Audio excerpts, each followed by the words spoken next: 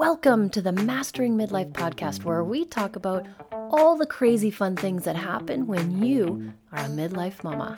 I'm your host, Heather London. Let's dig in.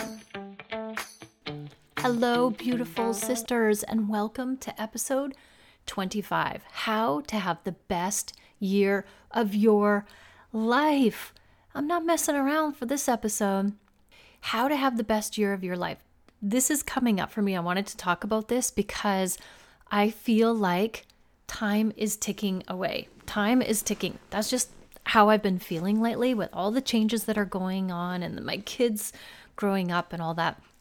And I realized that, and this comes up a lot with my coaching clients recently, if you don't make a change today, right now, right here in this moment, you'll end up being exactly where you are now in a year's time. If I was to come and check on you in 1 year's time and say, hey girl, how you doing?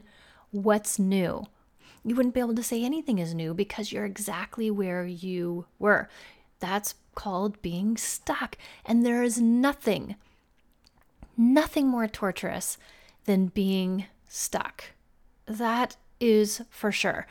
There was this story that I heard from one of the social media platforms, and I just loved it. So I'm going to share it with you, my friends. If I came up to you and offered you $1 million today, $1 million, just here, take it. There's no strings attached. Would you take it? Of course you would. You would snap it up right away. No questions asked. You'd be happy. You'd be grateful. Life would be good. What if I said, I'm going to give you $10 million today, right here? You walk away with it, but you don't wake up tomorrow. This is it. This is your last day on earth. What would you say? Of course you're going to say no. Like, hell no, I don't think so. That is the worst deal ever. Why? Because you want more time. Because you're not done doing what you're doing.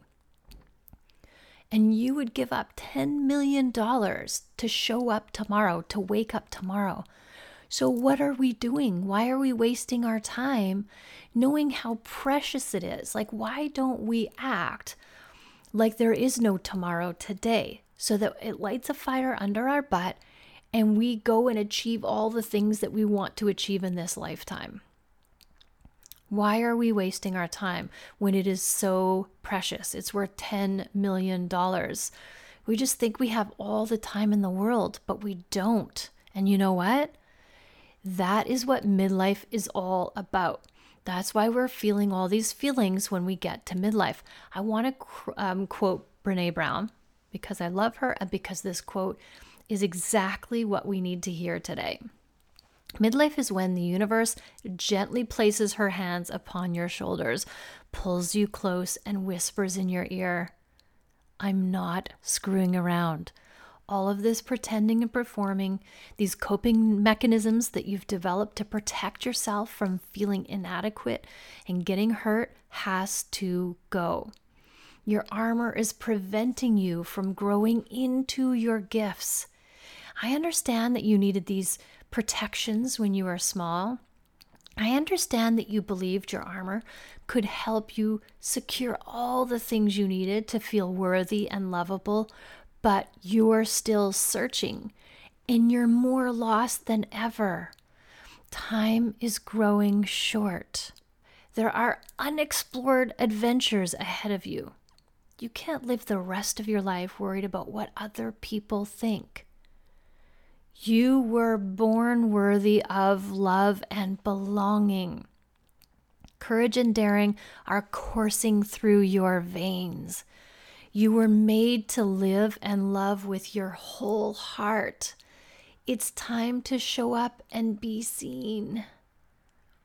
And she goes on to say, if you look at each midlife event as random, standalone struggle, you might be lured into believing you're only up against a small constellation of crisis.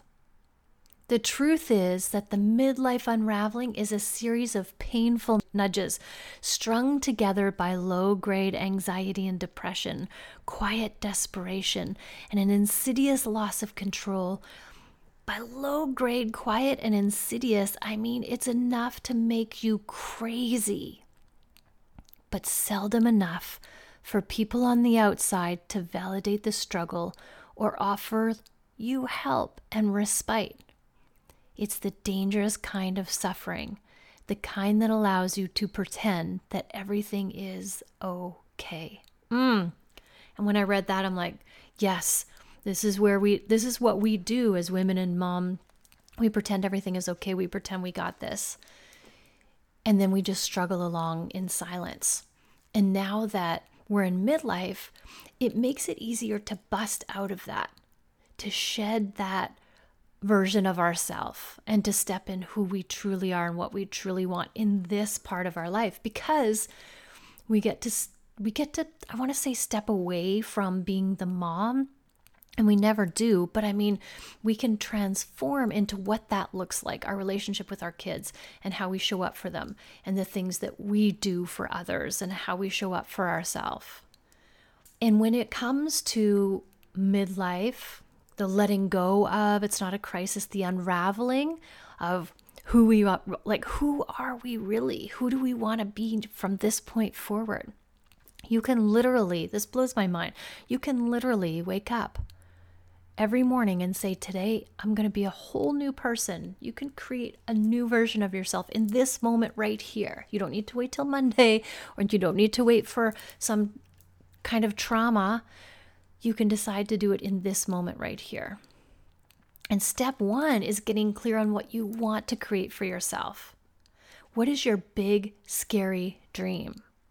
And a lot of times when I coach people, they don't know. That's why they're stuck, because they don't even know what their big, scary dream is, what their goal is. And that's not a problem, my friends. But you want to start with figuring out what that is. And a lot of the times, if we don't know, we can get overwhelmed and shut down. But we can ask ourselves really good questions like, okay, what don't I want? Because we do know that a lot from our experiences. That was horrible. I don't want more of that.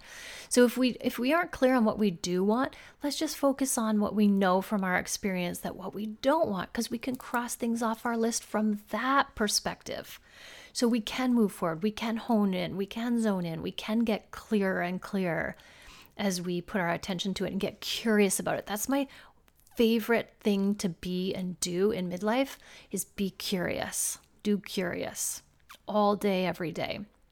That is how you learn and grow. That's how you get the answers. And in Atomic Habits, love the Atomic Habits book. It is so good. Talk about the habit loop. The loop is, there's 4 things. There's the cue and the craving. That's the they call that the problem phase. And then there's the solution phase, which is the response and the reward. And when you break it down into the 2 phases, you can make a change. Because when we have a habit that we don't want, we do it all the time. We just put it into our subconscious. We don't think about it. So remember, our brain just wants to avoid pain, seek pleasure, and conserve energy. So if we do something all the time, our brain is like, let's put that on autopilot so we don't have to put a lot of energy into it. Meaning we don't think about it. It's like we don't think about our breathing, and we don't think about all the things we do all the time, whether they're good or bad. That is not what we're talking about. We're talking about like being aware of it. Oh my gosh, that is on autopilot. Okay, I need to rein that in. I need to take control of that again. And the cue and the craving is the problem, because you get this cue. Like something happens in your awareness, and then all of a sudden you're thinking about that thing that you're craving. And in today's society, it's so hard to take control back of our brains, because our brain has been hijacked by the food industry, by all of the industries, because they just have done so much research and science, and they know how the brain works. So they know how to easily hijack our dopamine. And the dopamine is supposed to be, getting those hits every once in a while, because it's the desire, the anticipation, but we're just constantly being hit with it over and over and over again. And our brain isn't designed to be consistently having all these huge dopamine hits. It's supposed to be a little bit and then down the road some more. And so that is how these huge industries and all the science and the money have been put towards hijacking our brain. And these are where the habits, the loops, the addictions happen. So we have our cue and our craving, but the solution phase is the response and the reward. And the way I like to say it is, as soon as we get the awareness, because this is like, if you're listening to me on the podcast, I'm just drawing a circle with my hand. This is our loop. It's just continuous. We go in this circle over and over and over again. But when we have the awareness of it, there's a small little break in that circle, and that is where we can create change. As soon as there's awareness, then we create the space to notice the response.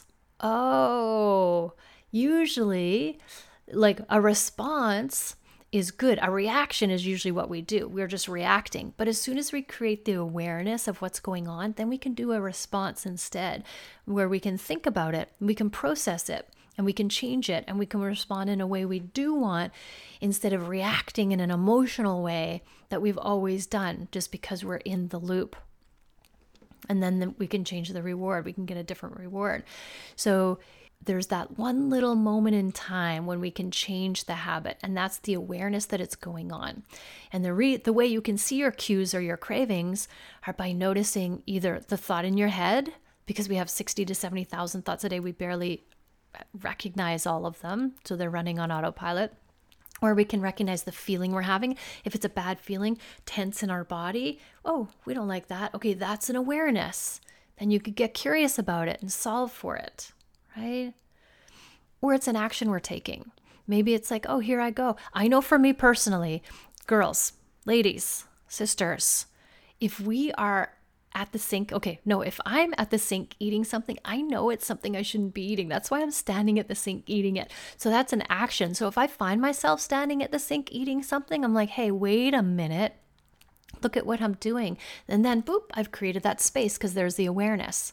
So remember, it can be your thoughts. Those are the toughest for people because, like I said, there's so many of them, and I want to create all of my clients, anyone who works with me, to be a watcher of their thoughts, but usually we're not. We're the thinker of our thoughts, and we're unconscious in that.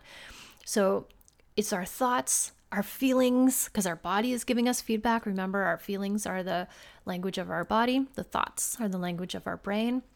And then our actions. So there's 3 different ways, or the results. You can see the results that you're getting. If you don't like the results, boom, you can change it. So there's 4 different ways that you can see the action that you're taking and make a change. So that's that little bit of awareness. It's huge. And also in Atomic Habits, they talk about 1% change. 1% change. Now, this sounds like a little bit, but it can be big when you have to show up and do it every single day, right? Every single day. You can't do 1%. Sometimes when you kind of feel like it doesn't work like that. Trust me, I tried. You guys, I tried it out. It doesn't work. Let me save you the time and hassle. It's compound over time because it's a small little thing that we do consistently every single day that makes the change. It's just the way you do it is self-discipline. And I think it's episode 22 that I talk about self-discipline. The difference between the average person and the person that gets the gold medals, the person that has the big money, the person that has the job they want, all of that is the self-discipline. They're showing up every single day, even when it's hard, even when they don't want to. They keep showing up and doing that 1%, just that 1%. That's all you have to do. It's so easy when you break it down that way. But it's like, there are days when I don't want to do it. But if I do it, if I'm the one who keeps doing it, then I'm going to get those results more so than the other people. And that is how I get my big results. My oldest son, Fee, he's always talking about this. Every time we have me and my boys, Santos and Phoenix, have these discussions. We have these deep philosophical discussions. Love, love, love them. That's what our dinner time is. And Phoenix will always say, this is one thing he totally believes in, is that if you want something bad enough, you just got to show up for yourself to do it all the time, more so than the other person. You got to want it more than that other person so that you'll show up day in and day out and do the thing that it takes. And you can learn any skill that way, any skill. You just got to do it more than the other person that wants it. You got to want it more than that other person so that you can get better than they are. And you can learn any skill. And that is like the fixed and the growth mindset. So he's got a growth mindset. It's like, it doesn't matter what it is. I can learn it if I just put the time in, put the effort in. And this has served him well, right? This has served him well in his life. And if he carries on with this, okay, my work here is done. I'm good. I don't have to worry about him in this department. Trust me, kids, you got to worry about him in some department. But so, and I totally agree with his philosophy. So how can I get the results I want? 1%. 1%. And if you've listened to this, you know there's 3 things I'm working on this year. And every day, so for my tennis, every day in the summer, because it's nice, I go and I spend 20 to 30 minutes practicing my serve. And it's only been a month and already my serve has improved 1,000% because I'm just showing up every day and doing it. Just doing it and doing it and doing it. I go there and I have a bucket of balls, 50 balls, and I do every service corner. And it's working. It's working and it's so easy. And actually it relaxes me. I feel so good when I do it. It's like my meditation. I'm not good at a sitting meditation. I love moving meditations. And the research shows that when you're trying to be creative, you want to be moving your body. That's how your brain works. In its creative form, the best is moving your body. So I'll walk, I'll ride my bike, I'll go play tennis, all of that. That's when I get my best ideas. It used to be running, but because my body doesn't allow me to run anymore, I had to find a new way to do it. And I did. Not a problem. Not a problem. So that is how you want to make sure that you have your own back, that when I check in on you in 1 year's time, that you're not the exact same person stuck in the exact same spot, saying the same things, doing the same things over and over again to get the same results. I want to see you thriving. I want to see you freedom. I want to see you doing all the things that you've ever thought in your brain that were possible for you, because they are. If you can think it, you can create it. I believe this. Even if you don't know how or you think it's possible for you, if you think it, you can create it. It wouldn't be possible to be in your brain, to have that thought in your brain, if it wasn't possible for you to create it. And so go after those big, scary dreams. And this is how you do it. 1%. Self-discipline. But a lot of the times it seems too much, too big when we have that big, scary dream. Yeah, you know what? If I look at my big, scary dream, I'm going to get overwhelmed because that is a lot. And when I get overwhelmed, I shut down. So I do nothing. And I know for sure when I do nothing, I'll never achieve my goal. So I want to notice that overwhelm, the feedback. Oh, my body's giving me feedback. I'm feeling overwhelmed. So I'm having this thought like it's too much. So I just break it down into one small thing every day. That 1%, just one small thing every single day. When I look at my Spanish, now the tennis is easy because I love it. Spanish and my handstands, those are more work for me.